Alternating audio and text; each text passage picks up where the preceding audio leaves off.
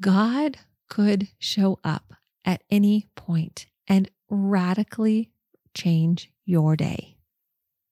You might be baffled. Pay attention. What does God's favor look like for you right now? For Mary, it was to become pregnant, and Jesus was going to become the Savior of the world. Welcome to the Kingdom Life Coaching Podcast. I'm your host, Megan Nilsson, speaker, author, and yes, life coach. We live in a noisy world with a million external influences vying for our attention.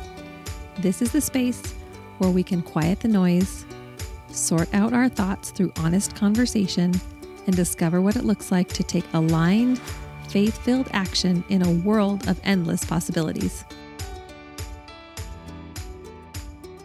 Hey everyone, welcome back to the second episode in the Oh Weary World Rejoice Advent Study. Yes, that's a tongue twister, but it is so good. Why are we doing this study? Because we want to exchange weariness for the love and the joy and the peace and the wisdom that Jesus brings. And so we are walking through 5 weeks together of this study, A Weary World Rejoice. And last week, the previous episode 37 was titled The Beginning, Session 1, The Beginning. And we dove into John chapter 1 to remind ourselves that Jesus didn't just appear on the scene, 3, 2, 1 action in the beginning of Luke or any of the Gospels in 0 AD or whatever we're calling it now, CE. He existed since the beginning of time. Father, Son, and Holy Spirit. The Word was God. The Word was with God. The Word was Jesus. They hovered over the waters, hovered over the face of the earth, and existed since the time has begun, since time began. And Jesus came onto this earth in that time frame, in that nativity narrative that we know, in order to reconcile us to God himself, in order to bring grace, reconciliation, connection to the world. And so this week we are diving into the more traditional narrative and reminding ourselves of the story of how Jesus, the human being, fully God and fully man, came into this world in Luke chapter 1. But before we dive into that, I want to talk a little bit about who was Luke. Why do we care? Why do we believe him? What's his street cred? So Luke was a Greek doctor and the only known Gentile author in the New Testament, which I find quite fascinating. He was a close friend and companion of the Apostle Paul. Perhaps you've heard of him. And Luke, Dr. Luke, wrote the book of Acts. So these two books go great together. It's one full story. So if you want a fantastic reading plan, read the book of Luke, go straight into the book of Acts, and you will absolutely be blessed by that. This book of Luke was written about 60 years after the birth of Christ. So that's where we are in this story. And it's commonly revered. The Gospel of Luke is really commonly known as the most, quote, comprehensive gospel. It is chock full of all the stories, of all the details. We know that we can trust Luke. He writes and he is very well educated. So he's not just writing fluff and making stuff up. He actually did a lot of research into what he was doing, just like a doctor might, really digging deep into all the details and figuring out exactly what was going on. Dr. Luke stresses Jesus's relationships with people. I love this gospel because he's really taking a sharp focus into Jesus's interactions and relationships with people. Luke definitely emphasizes prayer as a means of connection and power with God.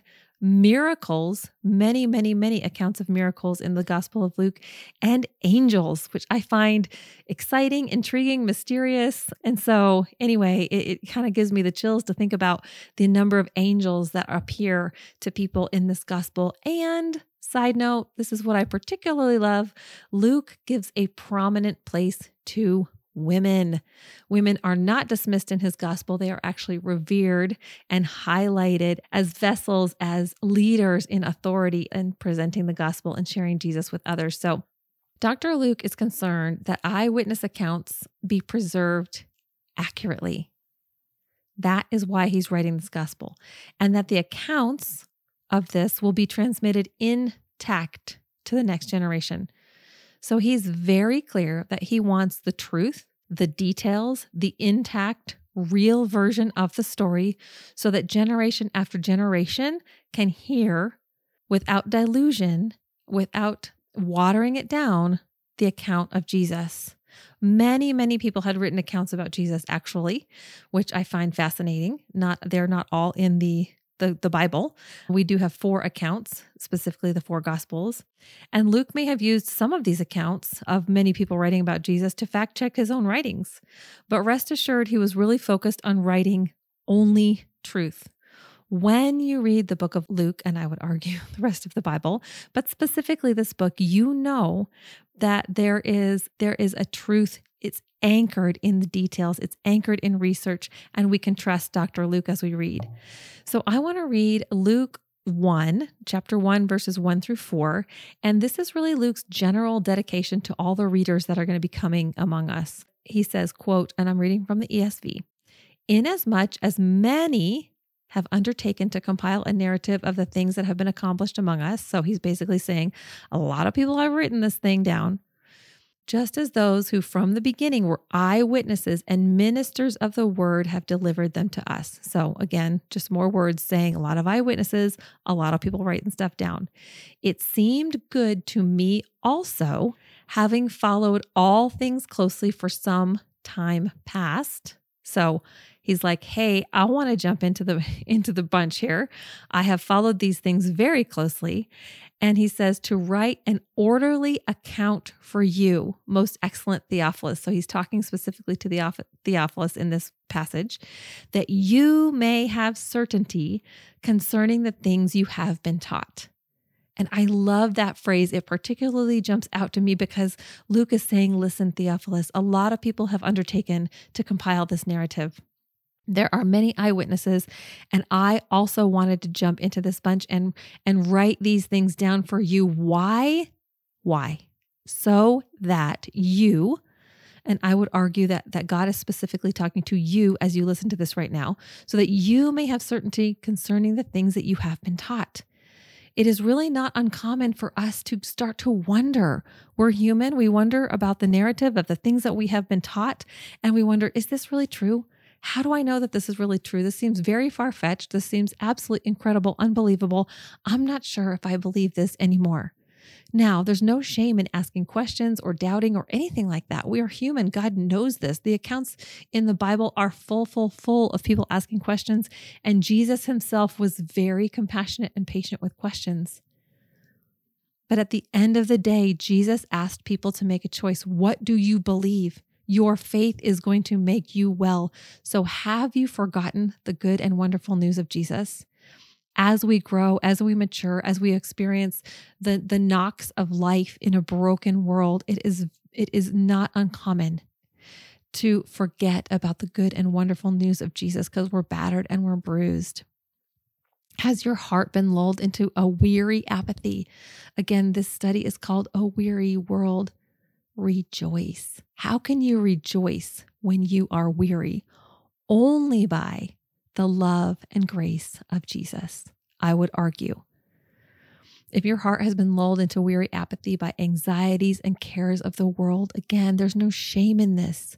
The important thing is to name it, to see it, to sense it, to not dismiss the things that are going on in your mind, in your body, to pay attention to them and say, you know what? I am quite weary and apathetic and cynical and all what you fill in the blank.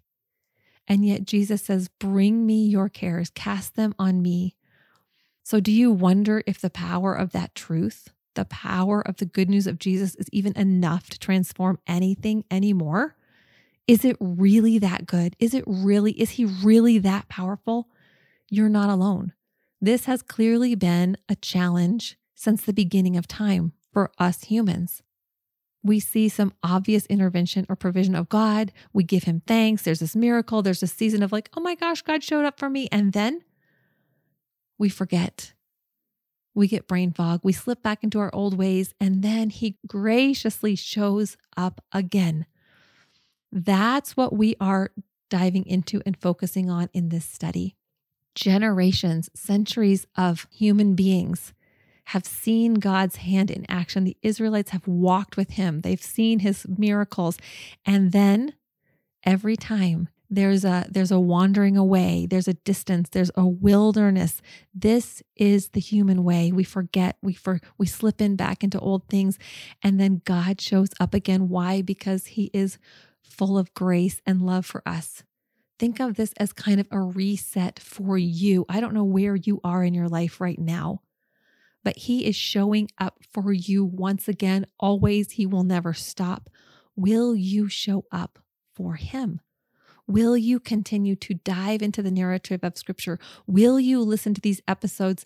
And then I would also challenge you to go onto ohwearyworldrejoice.com and grab the supplemental study guide. It's going to take you through corresponding Scripture and deep personal reflection questions to really get at, what does God want to show you in this season? What is he bringing forth to you?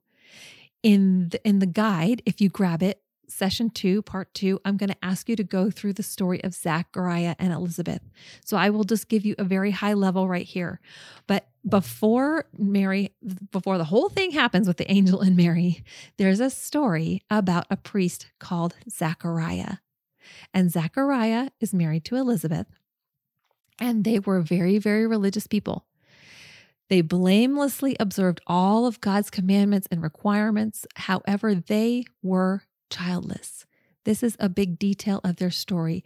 And she is infertile, Elizabeth is, and both of them were getting on in years. I feel like that's how people begin to describe me. She's getting on in years, past those childbearing age. And then one day, so this is all in chapter 1 of Luke, Zachariah is performing his priestly function. So his duty is to go into the sanctuary and burn the incense. And while he's doing that, it's his day to go in there. It's his task. And when he's inside, an angel of the Lord appears to him, and Zachariah is terribly agitated and bothered. He's like, what is going on? And the angel speaks to him and he says, don't be afraid. Your prayers have been heard. Elizabeth, your wife, is going to bear a son and you're going to call him John. So he goes on to talk about who John is and what he's going to bring about on the earth. And Zechariah in verse 18 says, how can I know this is true? I'm an old man. My wife's getting on in years. And the angel Gabriel says, I stand in the presence of God and I have been sent to tell you these things. But because you don't believe, you're going to live in silence until the proper time. So that's the rest of the story. Zechariah comes out and he can't speak. Ultimately, Elizabeth does get pregnant. It is not an immaculate conception. So just so you know, they had to go about this the old-fashioned way. And she becomes pregnant. He is mute for those 9 months. And then when John is born, then they're able to kind of go about the rest of the story. But in the middle of this, okay, so Zechariah's gone into the temple. He's received the word from the angel Gabriel that Elizabeth is going to become pregnant. And 6 months later, so Elizabeth is still pregnant at the time when we're picking up the story in Luke with Mary. So 6 months into Elizabeth's pregnancy, this is the parallel narrative that is happening. Okay, I'm going to read to you Luke chapter 1, verses 26 through 33 in the Voice translation. And it says, 6 months later in Nazareth, a city in the rural province of Galilee, the heavenly messenger Gabriel made another appearance. So we've just discussed the fact that he came to Zechariah, and now he's making another appearance. This time, the messenger was sent by God to meet with a virgin named Mary, who was engaged to a man named Joseph, a descendant of King David himself. The messenger entered her home. Greetings, you are favored, Gabriel says, and the Lord is with you. Among all women on the earth, you have been blessed. Verse 29, the heavenly messenger's words baffled Mary. She wondered what type of greeting this was. She is completely perplexed. And the angel Gabriel says, Mary, don't be afraid. You have found favor with God. Listen, You are going to become pregnant. You will have a son, and you must name him Savior or Jesus, Emmanuel. Jesus will become the greatest among men. He will be known as the Son of the highest God. God will give him the throne of his ancestors David, and he will reign over the covenant family of Jacob forever. Our key passages this week is Luke chapter 1, verse 30 and 31. Don't be afraid. You've found favor with God. You are going to become pregnant. Jesus will become the greatest among men. What does the becoming look like? There are so many layers here that we can dive into. Now, the angel Gabriel appeared not only to Zechariah and to Mary, but he actually appeared to the prophet Daniel more than 500 years earlier. This guy's been around a while. And each time the angel Gabriel appears, he brings an important message from God. Isn't that fascinating? He has been tasked to bring these important messages to God's people. And yet Mary was young, poor, female. So these characteristics would make her seem unusable by God. And yet God's favor, his blessing, this does not automatically bring instant success or fame. In fact, his blessing on Mary would lead to much pain. I think this is an interesting point to settle on. The angel Gabriel tells her, you are highly favored by God. What does that mean in the kingdom? In our human flesh, we think, oh, you are highly favored. That means you're going to have success and you're going to have money and you're going to have fame and you're going to have glory. When we pray for favor, what are we actually meaning? Because God is favoring Mary, and he is about to bring his son, the Savior of the world, through her body. But this blessing is going to lead to much pain. She's going to be ridiculed by her friends. Her fiance is going to be close to leaving her, although he doesn't in the end. Her son is going to be rejected and murdered. Man, when you think about what does it look like to be highly favored by God, I'm not saying that when God comes upon us, that all these bad things are going to happen. But there is this mysterious tension in this moment and in this narrative. She is being tasked. She is being asked. She is being given the responsibility and the privilege of communing with God himself, of bearing his son Jesus to the world. And yet she is going to have to be so closely connected to the Father because she is going to ultimately walk through so much pain. Put yourself in that situation. Can you imagine being a young girl, kind of going about your daily life, living your actual life, doing the household chores and probably bickering with your brothers and sisters and going out to take care of the animals and sweeping the house. And all of a sudden, an angel shows up. And I love this moment because we often might think that there's this like holy light that's coming over Mary and she has this peace and just this reverent moment. But in different translations, it says that she's baffled, that she's perturbed, that she's afraid. What could this possibly mean? She is a human being who's encountering an angel. And she has a reaction that most of us would have, like, what in the heck is going on right now? And the angel says to her, don't be afraid. God loves you. You will become pregnant. What does that look like for you today? This idea that you are going about your daily life, doing your daily tasks with your family, with your friends, with the people around you. God could show up at any point and radically change your day. You might be baffled. Pay attention. What does God's favor look like for you right now? For Mary, it was to become pregnant, and Jesus was going to become the Savior of the world. Jesus is going to lead people to eternal life. People will become free. Demons will be banished. Sins will be forgiven because of who Jesus is and what he is bringing to the earth. And Mary is confused and disturbed, and she wonders what the angel can mean. I don't think that Mary fully understood who her child was going to be. How could she? At least I don't see how she could. The idea that the God of the universe would choose you to carry his divine son, the Messiah, I would imagine would be quite overwhelming. I believe had she understood the magnitude of what she was about to step into, she could not have possibly performed her duties as a mother. I mean, how can you do that? It's so interesting because as a human being, I don't know about you, but I love details. I kind of want to know what's coming around the bend. What does this mean? If God, if you're going to talk to me, if you're going to invite me into this thing, I want to know all the answers. And yet I believe that kingdom revelation is just one step at a time. Who are you becoming as you step into the narrative of God's hand at work in your life? The angel was only permitted to reveal to her two things. Number one, that she would become pregnant from the hand of God.